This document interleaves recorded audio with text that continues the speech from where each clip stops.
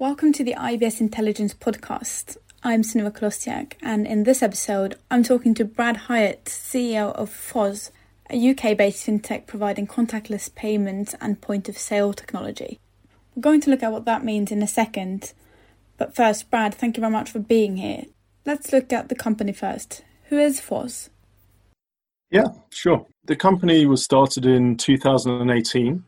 It was originally part of a Bulgarian business called Payhnetics, who are an acquirer there, principal members of Visa and MasterCard. And the founding team really were working around the concept that mobile was becoming the financial hub, not just of people's lives, but of people's businesses as well.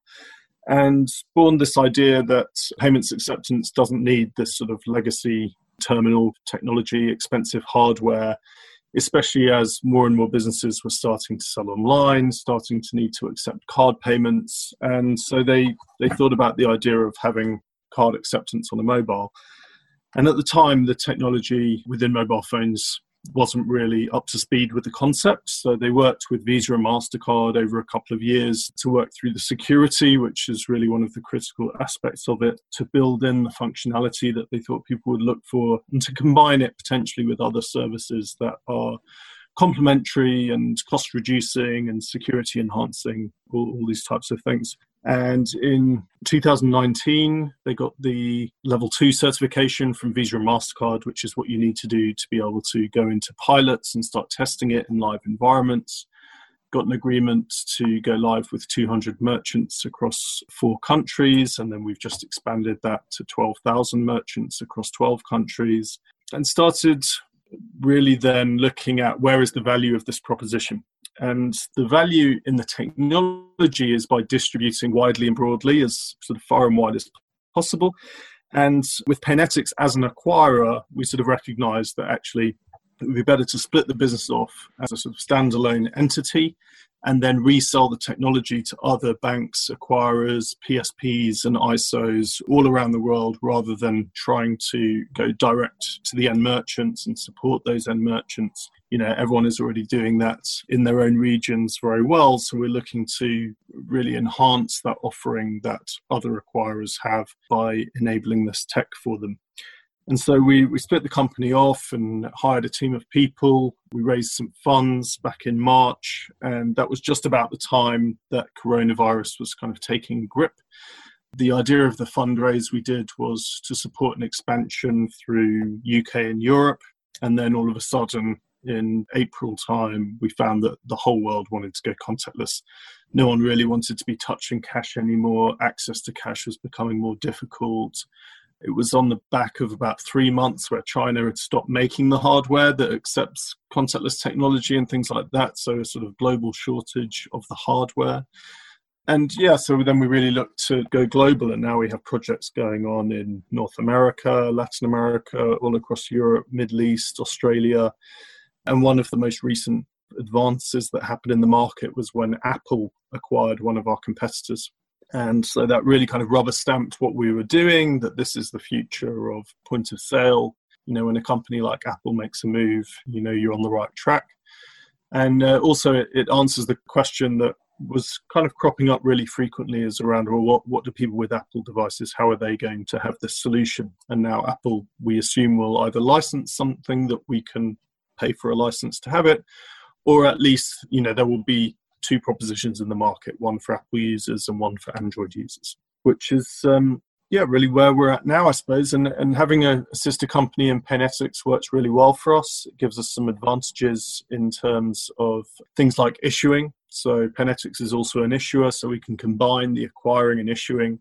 We can provide each merchant with a physical or a virtual card, and then funds which they receive from the end customer they can then spend on that card, and it effectively removes the cost that's typically associated with accepting cards. And also, another barrier to entry for micro merchants and SMEs accepting cards is usually a settlement delay. So most acquirers will have a 3, 5, or even monthly settlement period, where if you're a plumber or a painter or, you know, any kind of tradesman, you need to be getting money from your customer and then going and buying supplies, buying your paint, buying your wood.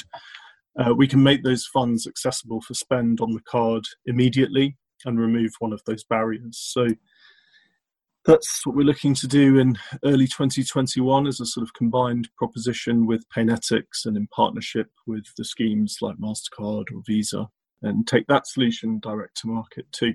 But for now, we're really looking at distribution through partners. You mentioned the Apple acquisition. Does that mean that you operate only on Android? Well, I'll say yes and no. So our solution, our vision about providing software POS into the world is Android only. And the reason for that is because Apple don't allow access to a couple of important bits of hardware, but also access to secure environments and things like that on the devices. So they don't allow access to the NFC technology on the hardware for third-party developers, only for their own development house. Then even if they opened that up, we need access to some secure parts of the device as well, which they haven't been okay in the past with. And with their acquisition of Mobiwave, we think that's the piece which they will then license. So there'll be a secure part that you can connect to as a developer, and it will have some security elements around it that will make the whole process secure.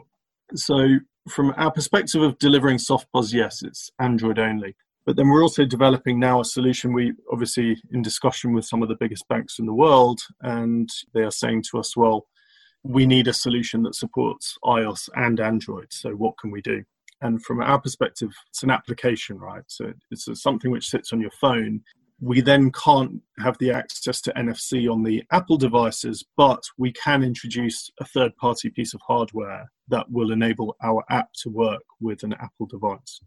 So we're kind of saying as an in-between stage, in the meantime, while we don't know what's happening with Apple, we can either partner with a provider like Miura or Castles or anyone that is currently doing MPOS type technology and just easily integrate that with our application. So from a merchant perspective, whether they're using Apple or Android, the experience of the application is the same. It's only really the physical experience where the customer either taps against the back of a mobile or taps against, a little third-party piece of hardware that differs. So taking one step back, what is SoftPOS? And I guess, what is the significance it could have in an increasingly digital society?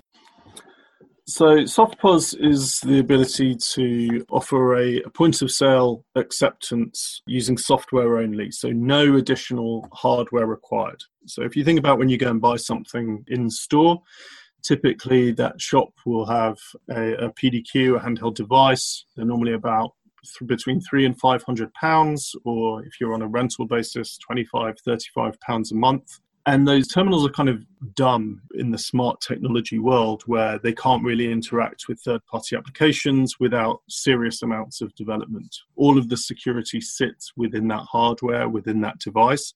They're very expensive. The logistics of running a hardware estate, even if you're just looking at the UK, is a massive headache because things break, they get dropped, they get wet, they just stop working because it's snowing or, for any kind of reason, there can be problems with hardware. So SoftPOS really enables you to use technology that you already have, namely the mobile phone or a tablet, or it could be a point of sale unit that's sitting within the store, and removing the need to have another payment device to run the transactions. And that's around getting the security of the solution either into or connected with a service that can manage those transactions securely. The big benefits to this is around if you're a new merchant, a new SME, and you're looking to get started, you don't really know if most of your transactions might be online, you might be doing boot sales at the weekend, you might have an occasional need to go and do a show or a fair. Going and buying a piece of hardware is quite unappealing if you're not sure exactly what your return on investment is going to be with that hardware. And it takes time. So you have to wait for the device to be delivered. You have to make sure it gets to the right address. You might have to be in to sign for it. All the standard issues around logistics. Or the alternative is you go to the Play Store, you download the application, you go through the KYC process, which in the UK, for instance, is fully automated. And 30 seconds later, you're able to take a card payment straight from your phone. There's other issues with third-party devices, even if someone's paying £30 or £60 for them. If you're a plumber or an electrician or white goods repairman and you leave that device behind is it worth your time to go back and pick up the £30 device? They will often stop working if they get kneeled on or if it's raining. They rely on Bluetooth technology, which, you have to be fairly tech savvy if your entry device disconnects to then go in, turn your Bluetooth off, reconnect it, potentially go through another login process. So we're really removing all of this friction that is typically associated for SMEs to accept card payments. So if looking at, society and with COVID, there has been quite a lot of drive towards more digital, more cashless. So I guess how has that impacted you and I guess different stakeholders looking at this as the next move within that?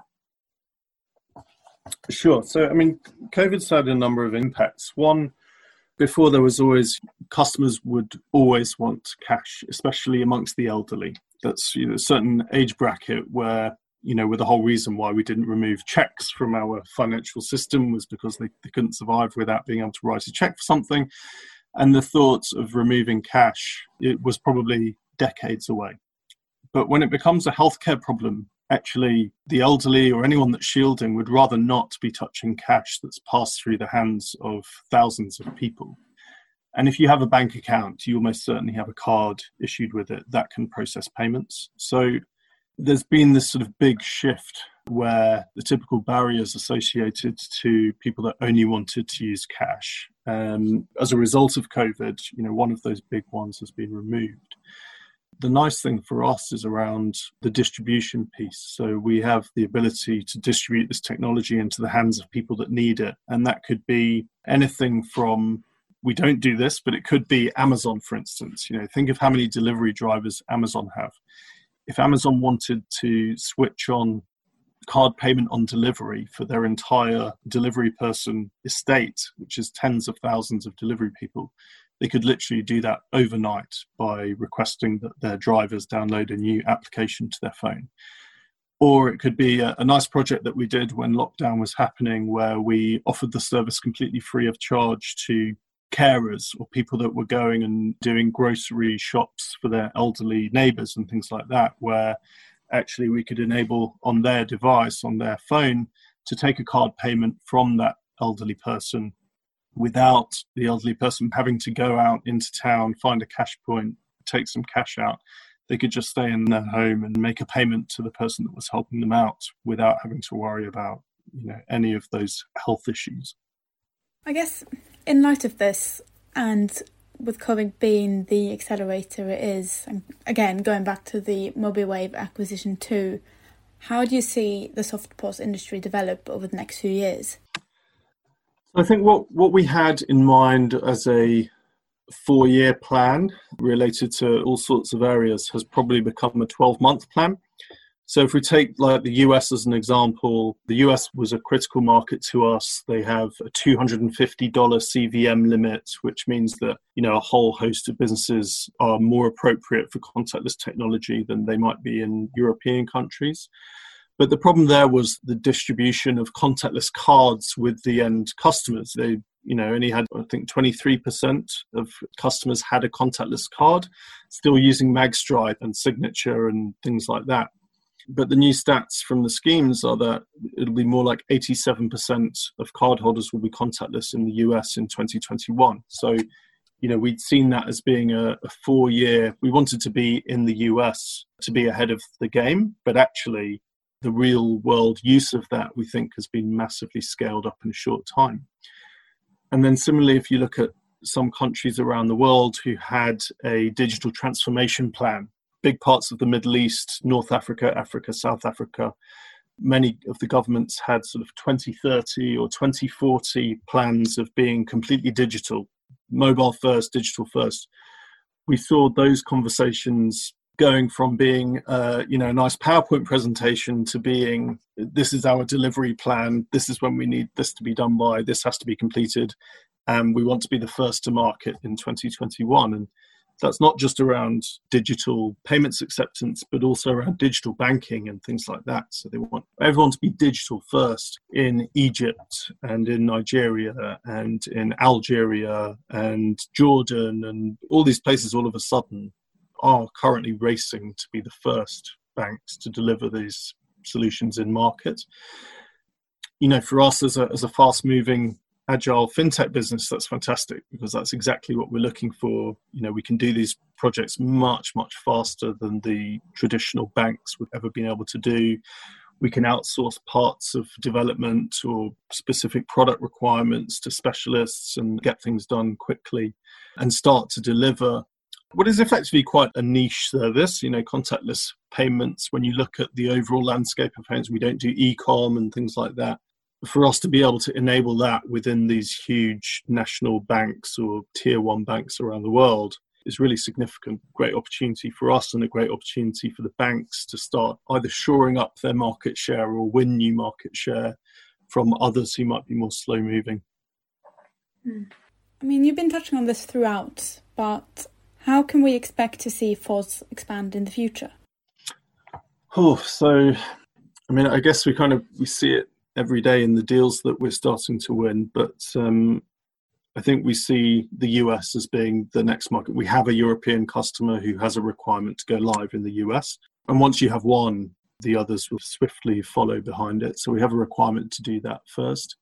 And also there is this race going on in the Middle East where, as a matter of pride within the family, they need their bank to be up and running with it first. So we're working on Middle East probably being, they might even be live before the US market goes live, just because they have this political demand for it.